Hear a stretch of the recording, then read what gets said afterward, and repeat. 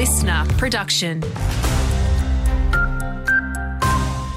G'day, I'm Dan McRae with your local news. The Forensic Crash Unit's been tasked with investigating a fatal car and motorbike incident in Bundaberg this morning. Our reporter, Courtney Thomas, has the details. Police say the motorcycle was travelling south on Childers Road at Kensington when it collided with a Subaru Impreza in the opposite direction. The rider, a 37-year-old Svensson Heights man, died at the scene.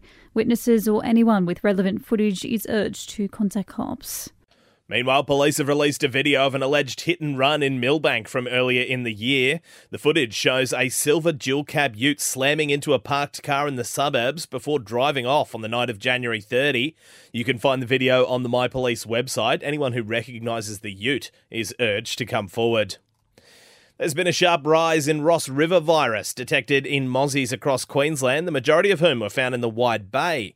Griffith University insect expert Zhang Liu believes there's been a shift in the transmission pattern, with the disease normally more common in the tropics.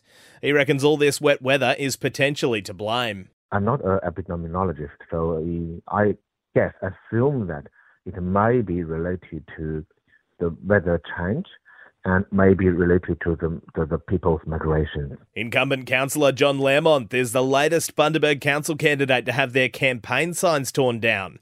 The councillor has taken to social media to say he's lost more than half of his signs and says it's amazing how people can stoop so low. It comes as Mayor Jack Dempsey says his corflutes and signs were vandalised and destroyed over the weekend. And finally, if you're all out of date ideas for Valentine's Day tomorrow, you can just blame the sky-high cost of living.